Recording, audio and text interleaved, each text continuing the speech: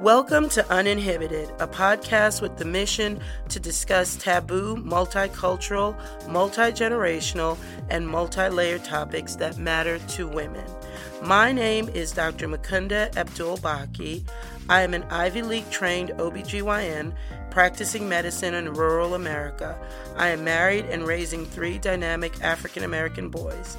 I am a mother, a career professional, a part of Generation X, and so much more.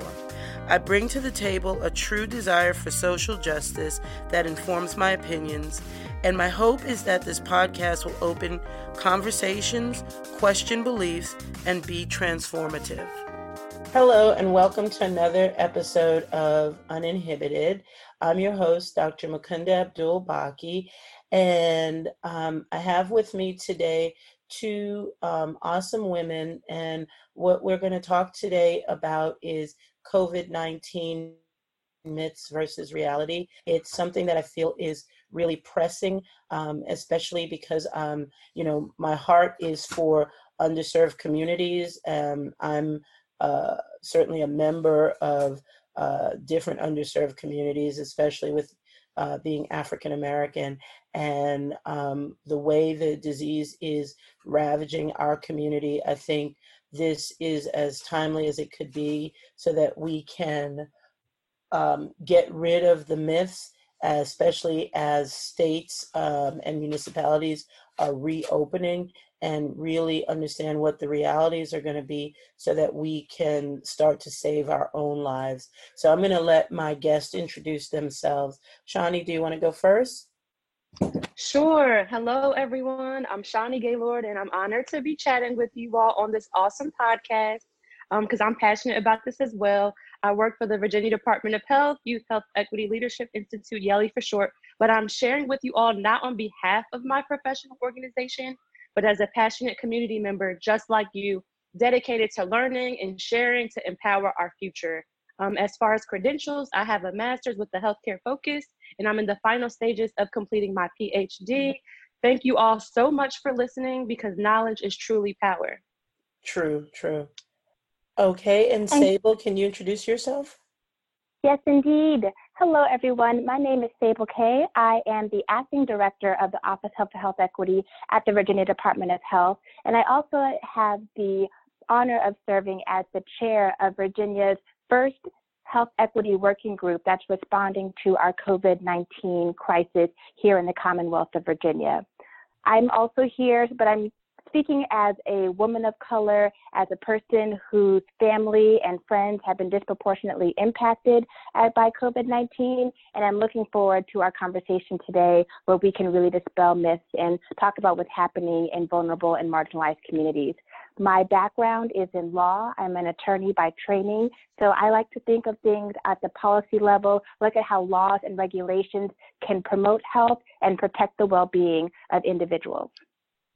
Oh, that's awesome. Thank you. So, those who don't know, we did end up getting a lot of press, how things happen in this country. Things are hot for 2 or 3 days and then they're not. But so in a couple of weeks ago, it was definitely talked about a lot more as far as how the disease was ravaging Black and brown people, and half the deaths in Milwaukee and in the Charlotte area are African Americans, whereas African Americans do not make up 50% of those populations. 14% of the deaths in New York City are Hispanic and 18% of Black. Trump says he wants to find the reasons to it, and I quote, "What do you think some of the reasons are so that we can, again, dispel myths that some people may have that, is it our fault? Is it because every now and again you'll see something on Facebook with someone at a party in Chicago? Is it, let's talk about what the real reasons are behind these numbers." Sure. Just going into that, it's important when we see what is on the news, we do our research ourselves, because as we know, that was said, or it was said that it wasn't impacting us more than it said that it was. And then the one reason that I was seeing from the U.S. administration was that Black Americans, our health is worse than other Americans. And yes, in some sense that's true, but it's way deeper than that. And you can feel free to look up this article. Johns Hopkins Medicine published that yes, communities of color already had social and economical issues before the pandemic that increased our risk for COVID-19, but it's because our lives are different. For example, if you think about living conditions, crowded living conditions are a difficult challenge that's the result of longstanding racial and residential segregation in prior redlining policies. For example, it's difficult for 10 individuals living in a 3-bedroom apartment to appropriately social distance, especially if the mom's, a nurse, and then she comes home and then there's like a sick grandmother. These are real situations of people that I know. So it just easily spreads. I know people in the news that one person got sick or the whole family got sick, right? So that's one. Then working in essential fields, I just talked about nurses. A lot of people in our culture work in environmental services, trash can men, food services, transportation. So we cannot work from home. That puts us in close contact with others out, and then we're at risk of bringing it back home. I have several, but I don't want to talk too much. Do you guys want to add into that? Look, or y'all want me to keep going? No, I think that you're raising the right point, because what we know is that COVID-19 didn't create health inequities. What COVID-19 is doing is exacerbating pre-existing inequities, systems of oppression, and that have really just worsened our healthcare outcomes. We were already in a situation where Black and brown individuals, people in rural communities, people who are in these essential workers jobs did not have access to adequate health care. They were already in a situation where they were living with several of the comorbidities that make them vulnerable to a COVID-19 infection. So it's really just understanding the way that the system and the world that COVID-19 came into, and how that is just only exacerbating the inequities that already are out there in the world. And this is really an opportunity for us to turn those inequities and address them. We have to identify them when we see them, call them out when we see them, and then put resources and speak truth to power to make sure that they're addressed and that this doesn't happen again. Yeah, because it's just very interesting. A lot of people, especially even Trump, is kind of just like, wow, why is that? Or, how did this happen? And it's been existing. I mean, these disparities and inequities have been going on for a long time. And now this is just so much more blatant, and so it's like a tsunami. It's just, its impact has been so quick. And so we don't, because there's been Black men and Black women disproportionately dying of heart disease and diabetes for decades. It's just it's just been another number. But when this happens so quickly, it put it on center stage. And, there's so many ways that we're impacted that people are not even really considering. So much of us work lower rung jobs, lower jobs on the socioeconomic totem pole. For example, I was reading something in the Washington Post yesterday that Amazon and just some other really big companies, Microsoft, IBM, none of their higher up executives are going to be going back to work until October, January, all of at least 6 to 8 months before they're going to set foot in a physical building. But who is now we're able to call all of these Black and brown people essential workers, so that we have this title of being essential. And every day I scratch my head about, why is this person considered an essential worker? Because usually when you think about essential worker, I think of just healthcare. Like, I know that everyone within the building of the hospital and people within the community who are doctors and nurses and scrub techs and CNAs, all of those people, I consider them essential workers. But, it turned out that anyone involved in our food service became essential. Anyone involved in transportation became essential. And New York City has the ranks of subway and bus drivers have been decimated. Police officers, all of their ranks have been decimated because, again, those are also all of the first responders are essential workers.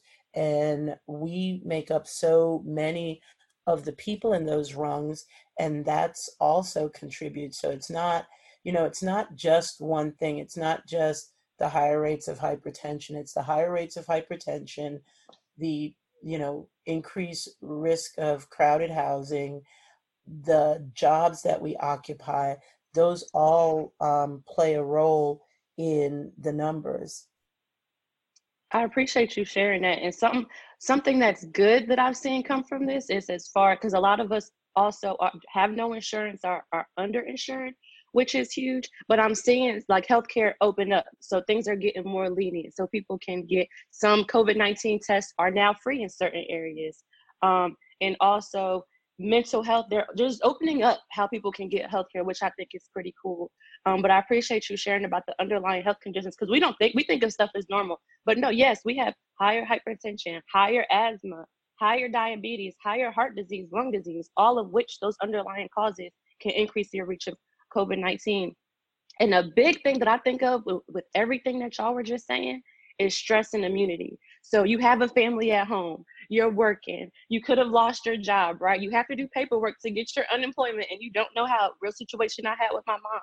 Studies prove that stress has a psychological effect on the body's ability to defend against itself. So we just talked, again, I just mentioned income equality, discrimination, violence, institutional racism contribute to stress. So a lot of people are just stressed out, and I'm sure we'll talk about that later on, but that's impacting our health too. I don't think you really think about that sometimes. And that brings up a great point, Shani, because there's a whole concept body of literature that's growing about this concept of weathering and the way that the stress of our daily lived experiences, the adverse impact that has on our healthcare outcomes. And of course, that's going to adversely impact Black and Brown individuals, people who have poor lack of access to healthcare, who are of lower incomes, who may be in more rural communities, and all of those different layers of lack of access add additional stress, which studies have shown make you more susceptible to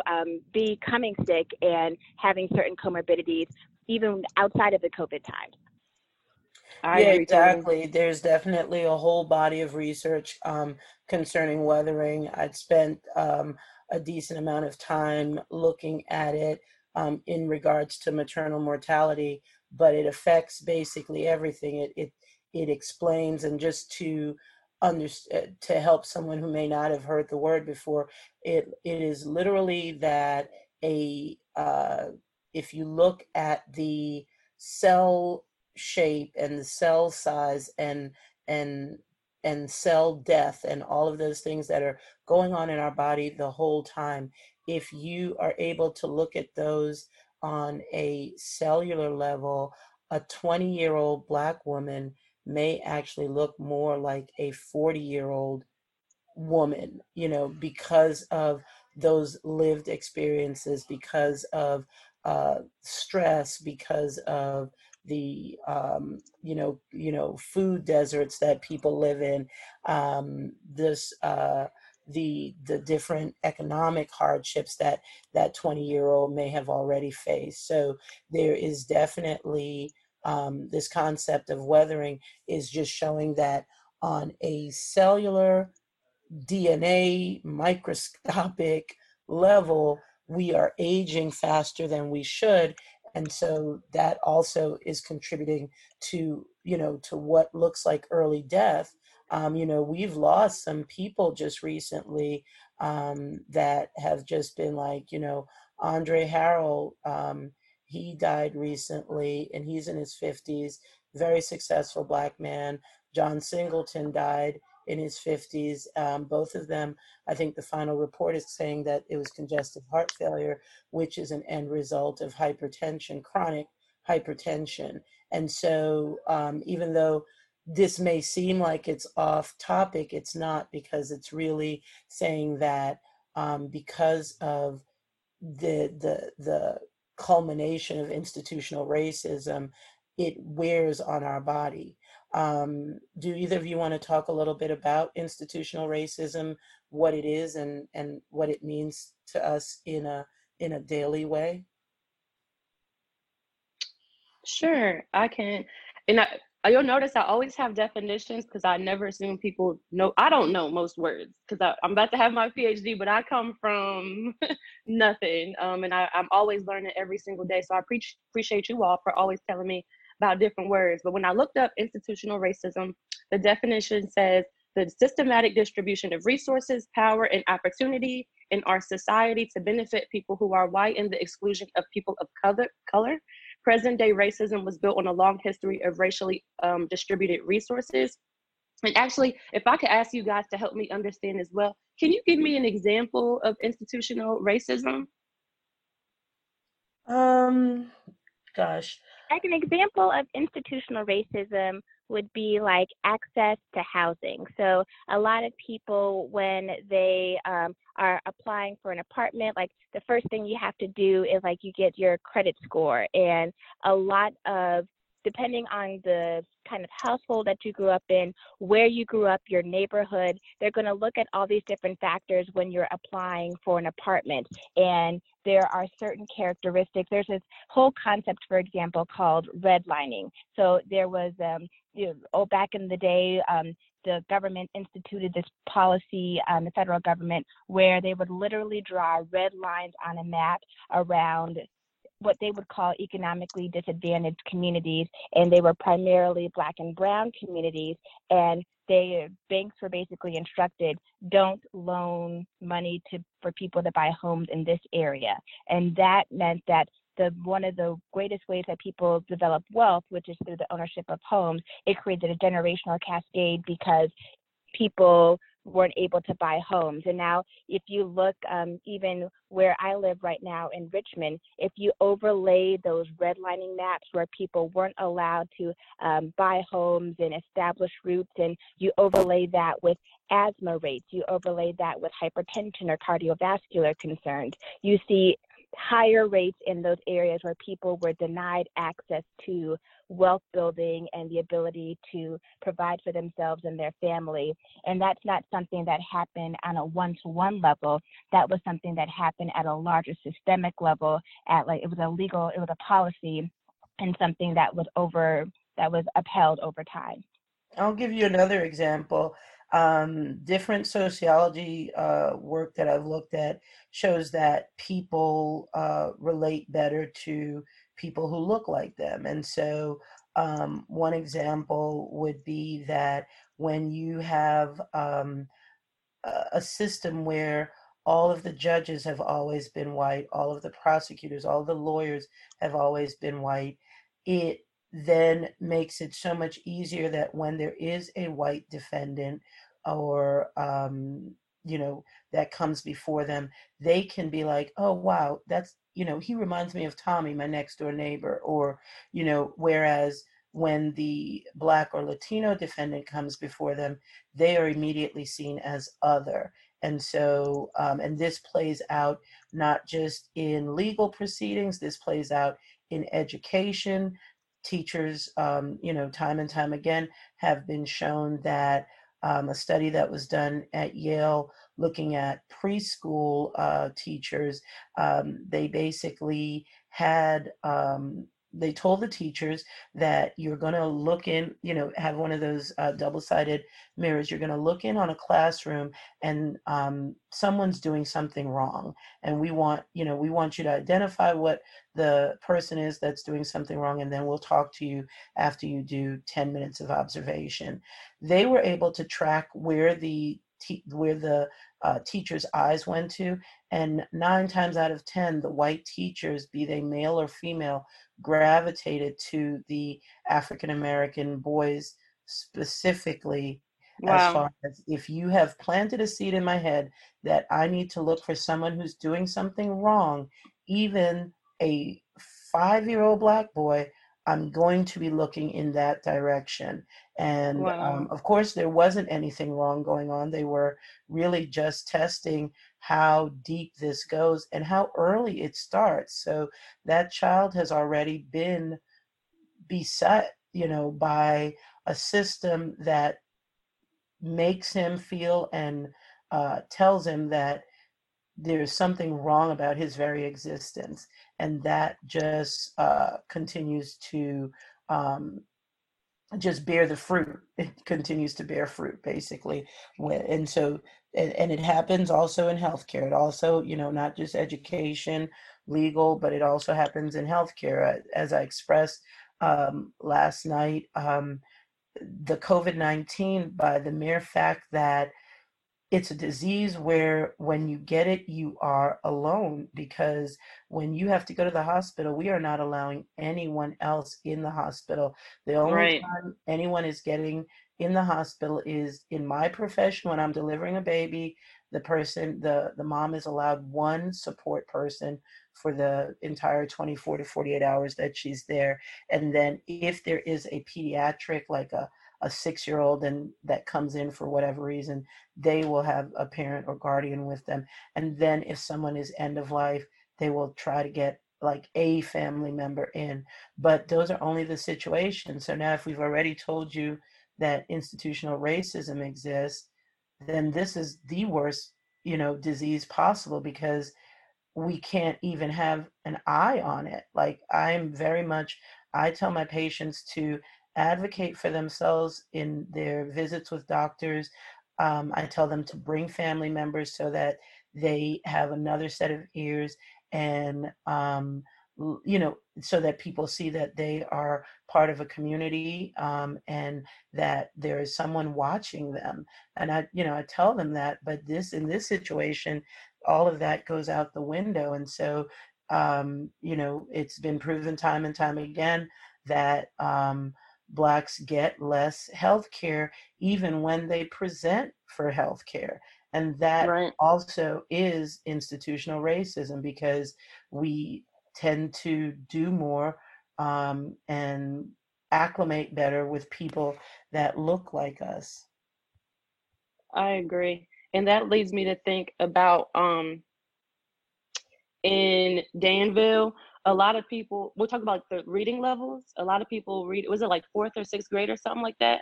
And I'll be in meetings and people are like, well, this lady, she's mean or she's rude. And it's like, she doesn't understand the paperwork. So if I'm thinking about someone that's sick and elderly in the hospital by themselves, of course they can, like get overlooked. Wow, this is kind of like triggering me a little bit, this conversation. But it also leads me to think about, Sable K mentioned the zip codes. In Danville, a study was done, like a word that comes to mind is like social determinants of health, which is, as we've been talking about, your housing affects like how long you live, food, your job, and your zip code. So like in Danville, zip codes like right next to each other, it was a 20-year difference in lifespan, which then leads Wow. me to think about red light. Yeah, this is all published in the Health Collaborative report, a 20-year age gap difference. And then so that makes me think about richer and poorer. The gap is being different. And something I was doing research that struck me is that the median income of white households is almost twice that of African American households. It's something we talk about, but to see it, the study being done, really, I think just threw me off as well. And even talking about food insecurity, food is there. We're like, yeah, we have corner stores, they have bread and stuff like that. But a honey bun is different from getting fresh vegetables from a market. So just stuff like that has really been throwing me off. Youth incarceration, talking about data, it was like a study was, well, not a study, but facts. It was like 60% of non-people of color were convicted for stuff, but 60% of people that were color were actually in jail. So it's like other people are getting convicted, but we're in jail. Why is that? Like that kind of threw me off too. And then so it's not funny, but I just have to laugh that it's just unreal. But that's and when the we have last to thing, go back to the institutional racism pieces yeah, and those systems of oppression where unreal. bias is built in to every aspect of our lives. And one of the things that we have to do very intentionally, I think it's incumbent upon each and every one of us, is to, when we acknowledge and we know there are systems of oppression, to do what we can with whomever we can to dismantle those systems. So whether it's trying to make sure that teachers treat kids fairly when they're in school and not call the police on a 6-year-old for having a temper tantrum, or if it's just really kind of understanding and bringing like truth to bear about like the impact that just like where you live, how much that impacts your outcome. Your entire lived experience is based upon the zip code where you grew up. And I grew up, I know that you mentioned at the beginning of the show, I grew up in Milwaukee, and I know that it's common across the country, but I noticed like 3rd grade reading tests in Wisconsin, that's how they decided how many jails that they needed to build. So depending on how well or how poorly students did, especially like Black and brown students, they're like, okay, this is how many jails we need to get prepared. These are how many beds that we need to prepare to fill in the next generation. And just to know that that's how the system is set up, we need to do what we can to like acknowledge those things and identify those things and shut them down. So let's talk about some conspiracy theories, because I think initially the way the disease was presented, and my son had mentioned this among some of his college friends, was that Blacks can't get it. That because the initial people that were profiled were, white celebrities or white businessmen. There was I think a lawyer or businessman from Rye, New York, that ended up having the whole city of Rye get shut down. And they kind of was calling him patient zero in the New York area. And then, a lot of it was talking about Wuhan province in China, and those South Korea and all those areas, and those aren't places per se that we flock to. So there was that initial feeling like, okay, this is something we can't get. But I think now we certainly know that not only is it something that we can get, it's something that we're disproportionately dying from, because once we get it, due to all of the issues that we've talked about, the institutional racism, which leads to the poor health outcomes, the poor quality of education, the poor hospitals that are in our communities. Like I want to share with you guys that the way COVID-19 has touched me personally was that a close family member of mine came down with a lot of the symptoms, and so she presented to a hospital in New York, and based on where she was living, and I think, Black people, for the most part, we know where the better stuff is. We know where the better shopping area is. We know where the better hospitals are. And we know for the most part that they're not in our communities. And so we're used to traveling outside of our communities to get the better services. So, but she got short of breath acutely. So she called the ambulance, and the ambulance, of course, took her to her closest hospital, which when we found out, the very first thing we found out is that even though they recognized that she was hypoxic and low on oxygen, they put her in a room that had no call bell.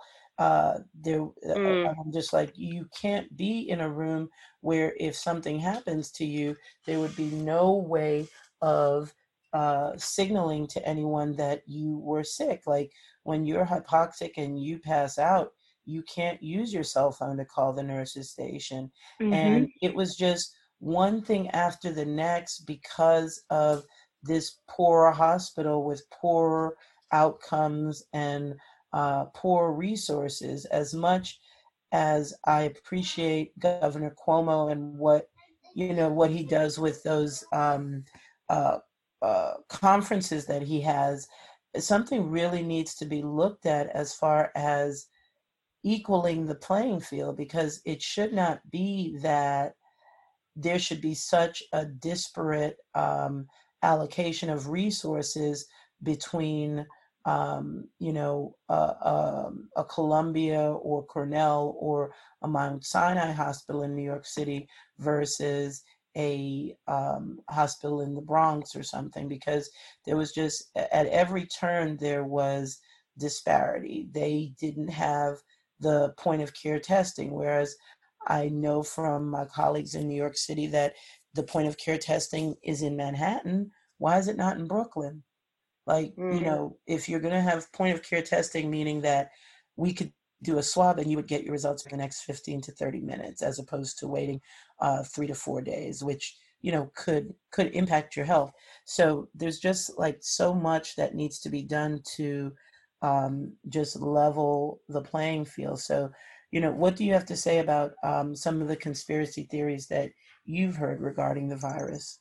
There's I so think many. that for the most part, they've been based, like, everyone's kind of perception is their reality, right? And I think that there's just like a tinge of, especially when we were first getting the reports, I know that there was like a tinge of truth in terms of it wasn't something that was directly impacting, or didn't appear to be directly impacting Black and brown and vulnerable individuals, but it also just underscored a big piece in terms of data collection, how we are underrepresented in data collection. And there are lots of states, even to this day, that aren't collecting race and ethnic information. So they're operating at a place of not knowing, which up to the point where data started being collected and released about race, just reinforced the idea that, oh, this is something that's not going to impact Black and brown people. I have a question about that, though, because as a physician with my own practice, we collect racial data like right up at the front. Like it's somewhere along with your marital status and your religion and your race.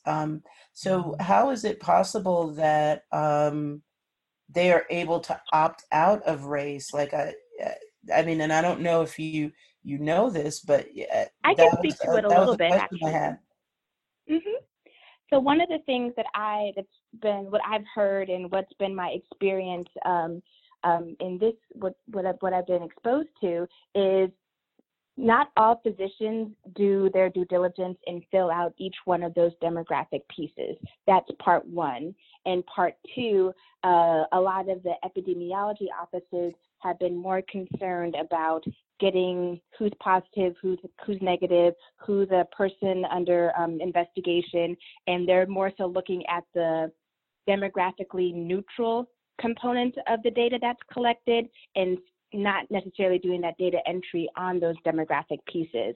So there's a lot more work that's being done on the back end to try to fix and add demographic data through contact tracing or through vital statistic searches, but the data either just isn't being collected by the front end provider, or it's not, there's some kind of disconnect during the data entry once it gets to the health department. And that's a simple solution, because that's what our electronic health records is. We can't go on past it. Like if we don't ask you those questions, we can't register you. So it's important. Right. A lot of people are putting like prefer not to disclose or unknown. Like so whatever. They're still taking the time to fill the box. Mm-hmm. So that's an education I didn't say it was the right thing to do. I also posed a question when I was on a call with some physicians, like, come on, y'all, like, why can't we do this? This data is important. And that was some of the feedback that I received.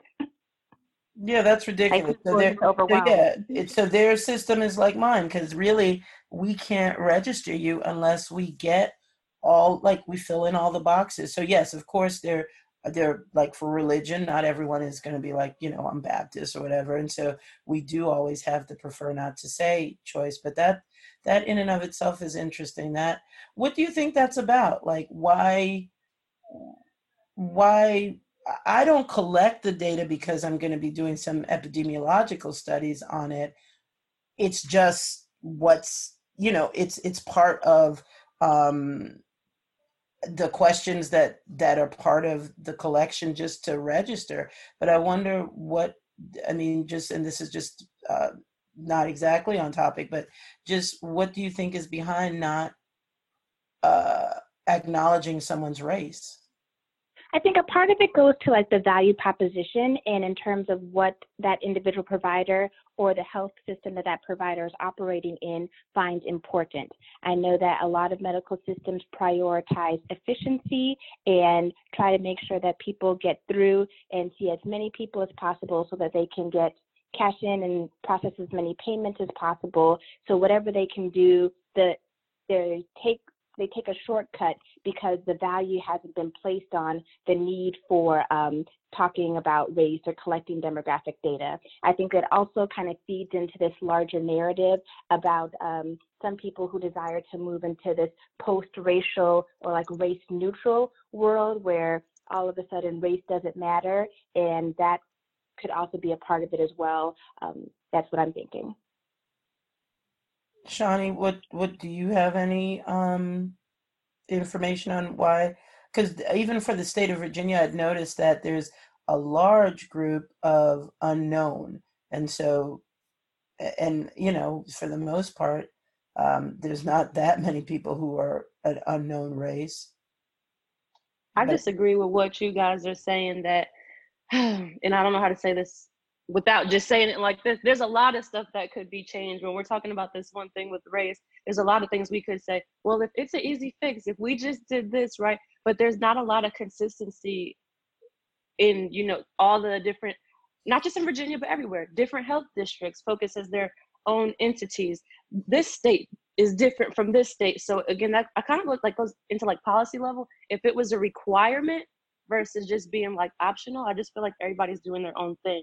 So not just with the race thing, but if we think about other policies of how organizations are doing different stuff, it's just kind of all over the place. So yeah, I don't even who will we even bring that to? That's like top level. Because when I was reading it, so that speaks to kind of the role and the way, like, kind of like the fundamental differences in how people see the role of government, though. Is it the role of government to provide, like, step-by-step instructions, like with a flow chart, if this, then you do that? Or is it more the role of government to provide guidelines and you, based on whatever your unique circumstances in this part of Virginia or this part of that state, to tailor it to whatever your needs are? And I think that there are pro and con arguments that could go either way. But at this point, the way that we're operating is obviously hurting Black and brown folks in other vulnerable communities. And there's something that needs to be done. Definitely. It's kind of like also, if you don't collect the racial data, then you don't have to deal with it. Let's just call a spade a spade. Like, let's just lay it out there. Like, if you don't do your due diligence, then it's just going to be that, 150,000 Americans died or 200,000 Americans died at the end of all of this.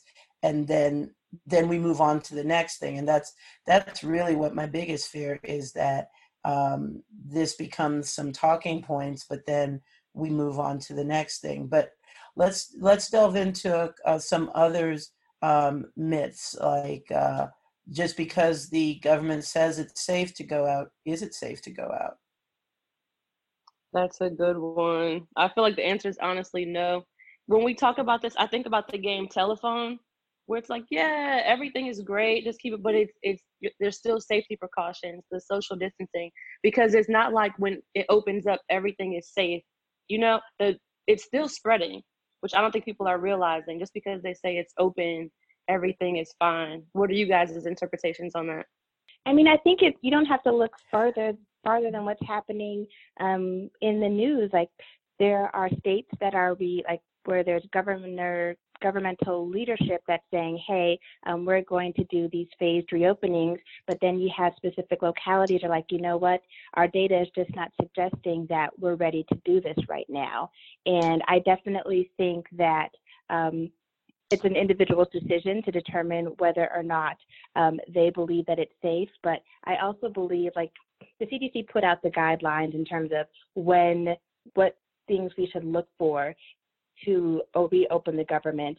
And from what I could tell, all of our phased reopening plans aren't following the guidelines from the CDC in terms of the number of tests. Right now, we have increased numbers of tests happening in the Commonwealth. We haven't seen a decrease yet. There are concerns about still having access to cleaning supplies, and not everybody can afford masks or knows where to get them or has the opportunity to make their own. So I think there are just kind of these structural pieces that need to be thought about ahead of reopening to make sure that we're reopening in the safest way possible. Yeah, and I appreciate your mayor actually came out and said Richmond is not ready, and he laid it plain. He was like, Richmond is blacker and browner than most of the areas that are moving forward with reopening, and I'm here to tell you we are not there yet. Um, and um, and he has to look at his numbers, and I think people in their own localities and understanding what they need to do for their own health. Because I had a lively discussion about a church, and the short takeaway is, as of with phase one, churches are reopened, but that's not what the governor said. And the governor's press release is actually 4 pages of a single space document that really defines how the churches can be open. And I would think there would be few and far between churches that really could be open and meet all of the requirements that the governor laid out.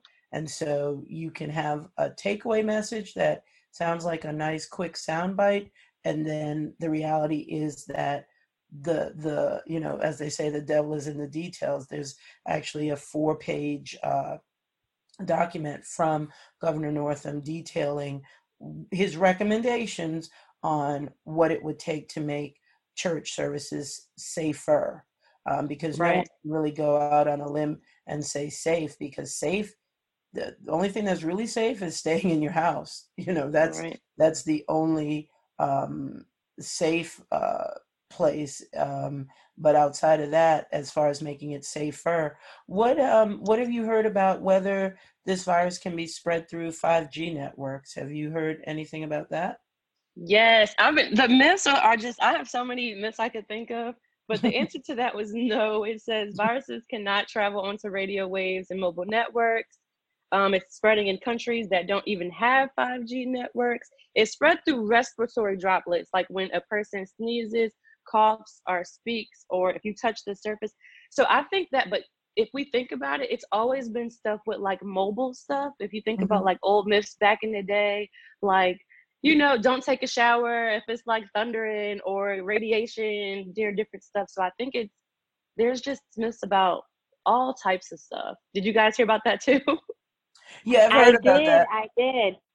What have you heard about like extreme heat or using bleach? Or, I mean, I'm pretty sure that Yeah. no one in their right mind really took the president at his word, but You would hope maybe so, but then there I, were the people actually, who you know ate what? the Let me Tide take that Pods. back. There were people who did, because the New York Poison Control actually had a bump in poisonous ingestion of bleach after his press conference. So I can't vouch that those people were in their right mind, but there were people who listened to him and actually thought that there was some way to purify themselves or eradicate the virus by ingesting bleach. That's so real because I Absolutely. thought the same thing, that it wasn't real. And somebody that I know straight up tried to test it on me, an adult. And I was like, stop playing. But we have to realize, like we said, people's reading levels, their thought levels, again, telephone, they see something and take it for fact. So it's been really challenging for me, for people that I love and care about, to hear these myths and take it as fact. It's really challenging, especially working in the health department. Like, wow, come on, guys. But it's just showing how much.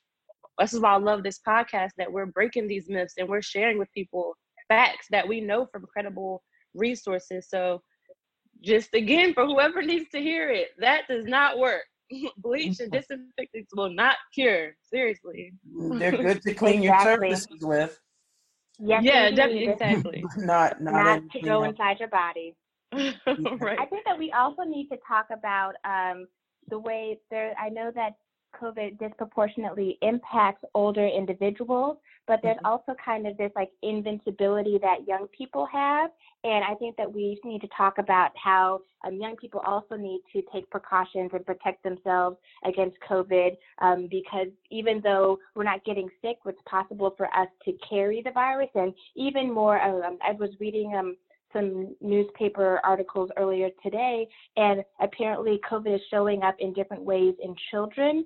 And we just have to be very cognizant that it's not just, oh, grandma, grandpa that I need to be aware of. We have to take care of ourselves, and we have to take care of the spectrum of ages, because it can impact all of us. And it looks like it's impacting the different age groups in different ways. Yeah, definitely underline that, because even that myth of children not getting it has even been profligated by us in the medical community, because we just weren't seeing it. But now we're seeing it. It began again since it began in China.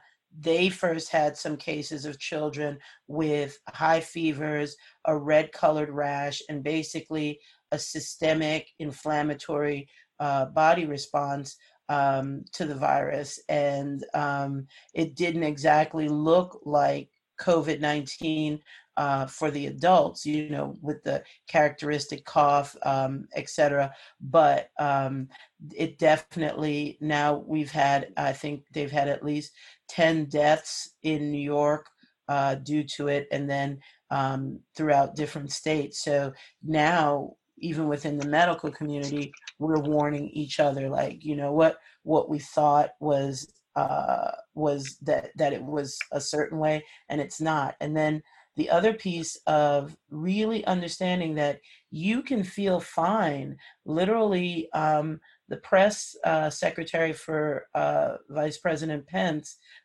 Miller, she got tested one day, it was negative, and then the next day she was positive.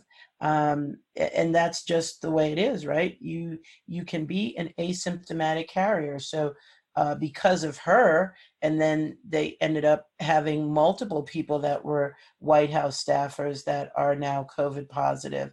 So it's very easy to spread, because it really, again, underlying, how does it spread? It spreads through respiratory droplets. So anytime you cough, sneeze, sing, talk, anything that's going to produce, little bit of spit, little bit of fluid, little bit of just droplets coming out of your mouth or nose, is going to be able to spread the disease. And you can feel fine and still spread the disease. So that's another issue as far as, making it plain. Any other myths that you want to kind of address? I think that there are concerns about face masks. Like, I think that people are not understanding necessarily the difference between like the N95 mask versus like some cloth or like the surgical mask that they may be able to get if they're lucky enough to get them and find them at any of the stores in their neighborhood. But people not understanding the role of the mask and whether or not you can still transmit. I've heard people having and asking questions about that. So, I mean, the mask just basically helps, like, as I said, with the coughing, sneezing, laughing, talking. Again, just regular old talking, you are producing respiratory droplets. And so that's where the mask helps, because if I keep my mask on and you keep your mask on, then all we're being exposed to is what is in our own body. But when we start to take off our mask and walk around without our mask, so that's where it becomes a problem. And so even as we go into phase one, where some restrictions are being let down, it's still going to be strongly recommended the social distancing of 6 to 10 feet, wearing masks out in public, and frequent hand washing and hand sanitizer to try to kill the virus, because the virus actually can be easily killed with soap and water. And then with, I think, anything that's 70% alcohol or greater, that can help it also. So do you guys think are enough of us getting tested? What's been your personal experiences with the availability of testing in your own communities, or just what you know about what it's looking like? Personally, I think no. Just again, coming from the demographic I come from, I feel like people are being pushed away from being tested, which I know sounds crazy, but I had a real situation with my grandma who's in New Jersey, why they were literally telling her no. And I was like, I know the symptoms. So I was calling around, and made it happen. So I feel like vulnerable populations, we don't use our voice. So I just feel like we have to advocate just for ourselves, honestly, because just data shows as well that we don't get tested as much as other people, whether it's not available, or people are, telling Or us it's not no. So recommended for us. Mm-hmm. yeah, exactly. What do you mean by not I want to recommended do a for us? shout out because so for in Virginia right now, in order for you to get a prescription, in order for you to get a test, basically you have to get a prescription written by a doctor, by a primary care physician, unless you show up in like an emergency room and you are presenting very severe symptoms that are COVID related. So even in the Commonwealth, like it's limited to, you have to be visibly symptomatic in order for you to be recommended to get a test. And that's very different from, I think I mentioned earlier, my parents still live in Wisconsin. And when I called my mother for Mother's Day, she called to let me know, hey, the state just is opened up. So now all Black and brown individuals, all people in rural communities, Native American, Latino, Latinx individuals, they're all being offered testing, whether they're symptomatic or not, just because the state has realized and their data has shown that COVID-19 is disproportionately impacting certain communities. So now instead of you having to get the prescription, as is the Virginia system right now, anybody who's from one of those vulnerable communities or who lives in a zip code or is living in an area with a high concentration of the virus, they can get tested just as a matter of course, no questions asked, Right. versus kind of the gatekeeper method that we have here. Yeah, that's what we really need, and that's what I was advocating for in our own community. But again, it's because it's a limited resource, and so we don't have as much test as we should. But, I was looking, I think more and more places are going to be doing their own thing because we don't have a coordinated response from the federal government. And so on the same day that the Cal State system announced that they were not going to have pretty much any in-person classes for the fall semester, was the same day that University of Arizona said they are going to open up in the fall. And what they're going to do is they're going to be developing their own tests, running their own tests, doing their own antibody testing, devoting one dormitory for sick and convalescent, and they're going to keep it rolling. And those, no one really knows what's going to be the best approach. But now the University of Arizona is developing their own tests and doing their own standards and creating their own protocols, and that's a it's a scary situation, honestly, because you don't know how good the test is that you're getting. When there's not a coordinated effort and a coordinated response, who suffers the most there, because we remain at the bottom of the totem pole on so many levels. And so if it's not going to be a coordinated effort, then it harkens back to the years of segregation and separate but equal, and which was really separate and unequal. And so that's kind of what my fear is with different universities, different institutions, just kind of doing their own thing. But I agree. I think testing should be much more liberal, as far as just me and another colleague were talking about that we're going to go and get antibody testing just to know, like, do we have it? And we can do that because we're doctors. I have a phlebotomist in my office, and I can take that type of control of my healthcare. But if I wasn't, I don't know. I know that there would be different hurdles. At the very least, there would be the hurdle of having a doctor write me a prescription, and whether or not I was going to be able to afford to go see the doctor in order to get the prescription for the test. Something great that I have seen with this, though, is I have seen some great collaborations. I just saw online today that Mecklenburg and Halifax, their health organization is doing free testing. So even though it's harder, some of us just like, let's not be too proud. If we do see free testing, don't be afraid of that. Just like if you see free food and you know you need it, go get it. You know what I mean? Especially if it's on the same level that other people, have easier access. Because I think some of us shy away from, oh, if it's free, it's not good enough. But if a reputable organization is saying, hey, we're doing this, let's put our pride aside and our ego and get it done. Have you guys experienced that too, or is it just like me from No, what I I've think that seen? the community is really showing up and showing out for their fellow residents. And I think that that's actually kind of doing like a grassroots type movement to encourage movement at like the city level, the county level, and the state level.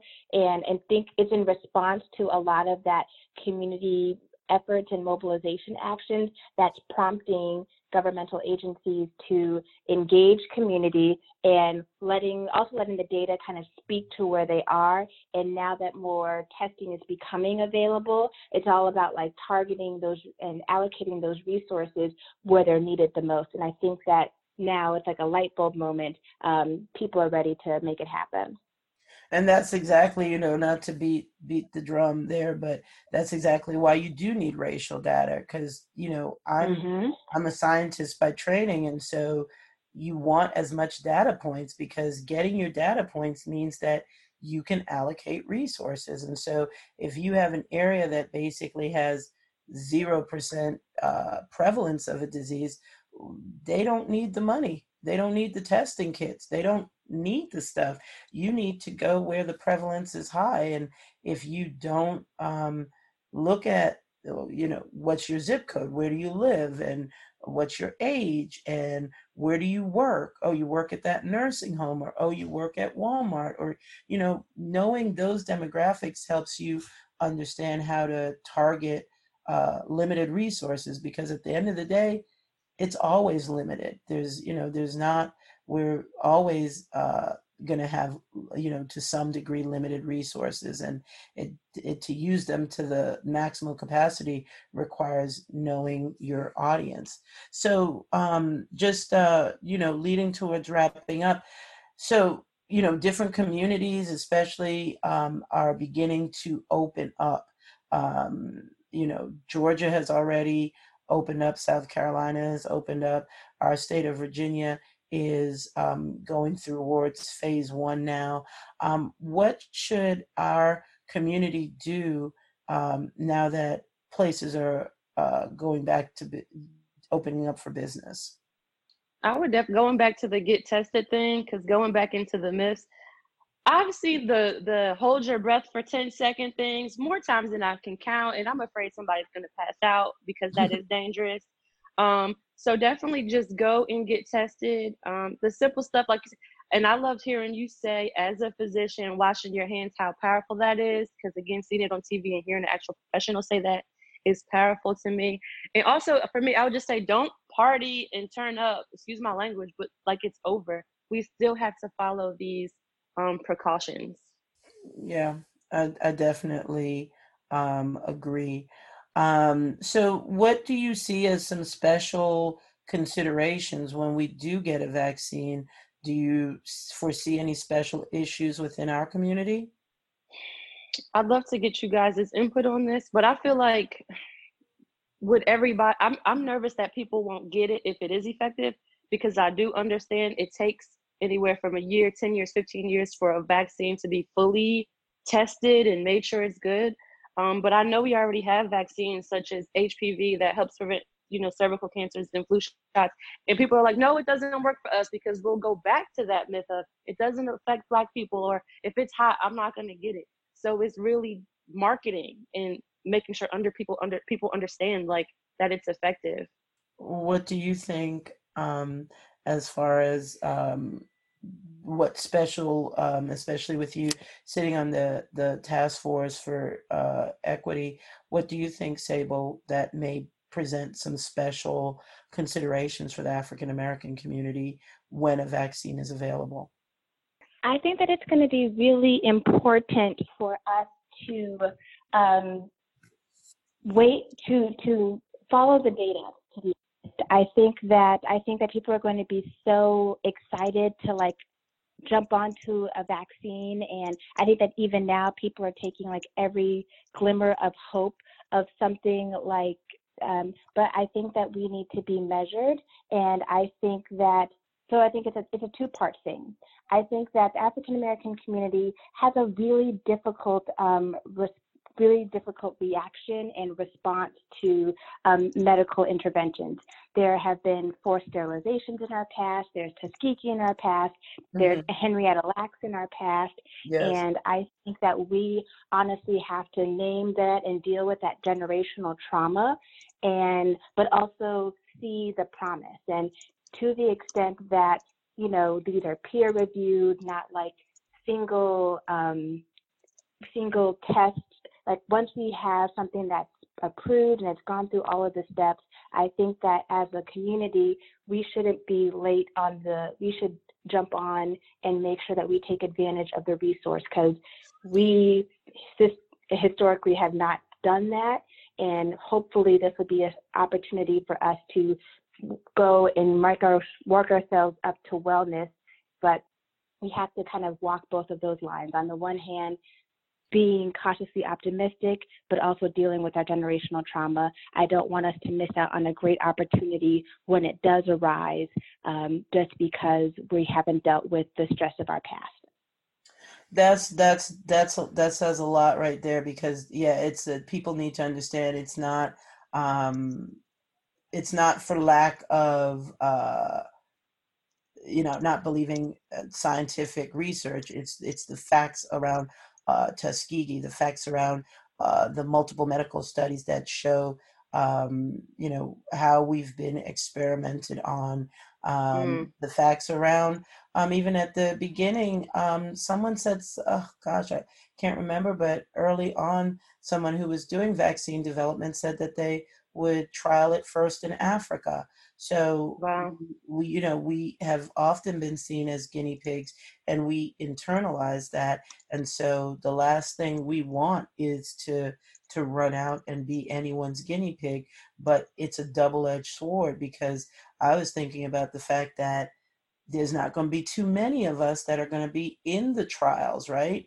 Can you name one person that you know of that's going to volunteer for a COVID-19 trial vaccine?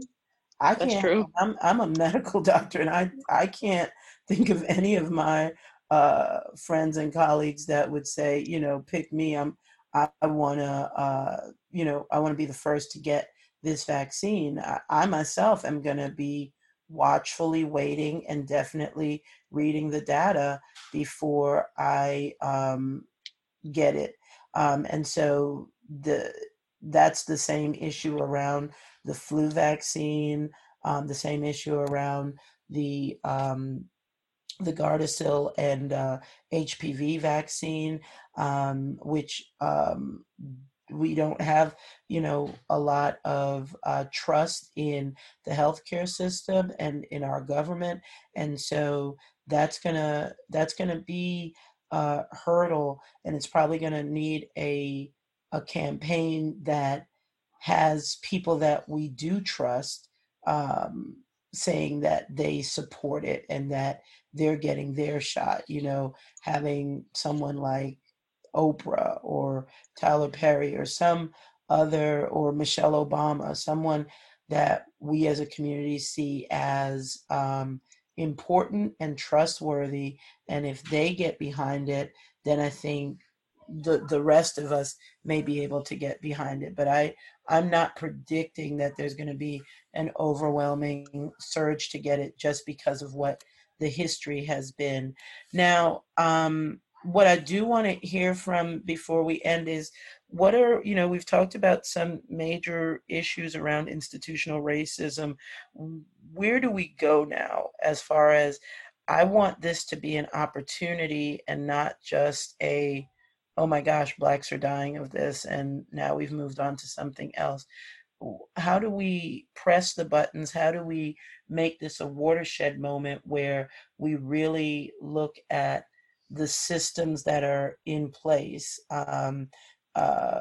I was speaking with someone who's running for the 5th Congressional District, Dr. Webb, and he was talking about how much money UVA is losing because of no elective surgeries and the decreased volume of patients.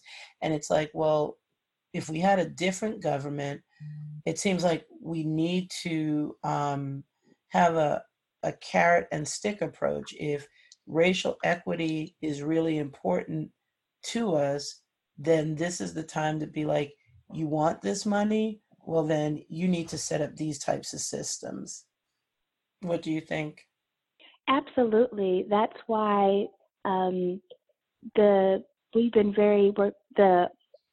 and part of like my day pieces, we've been working very intentionally with the different agencies across the Commonwealth to make sure that vulnerable and marginalized communities, like there's this big pocket of money out of the CARES Act right now, and what we're trying to do is make sure that as many of those resources can be funneled into programs and opportunities and resources that are going to support people who have been marginalized, who are now in a situation that they weren't in before because they've lost their jobs, their partner or somebody in their household has lost their job, like making sure that those individuals are taken care of. Like now is the time for all this talk about the desire for diversity, equity, and inclusion, for us to put our resources where we say our passion is and do what we can to promote wellness and protect people.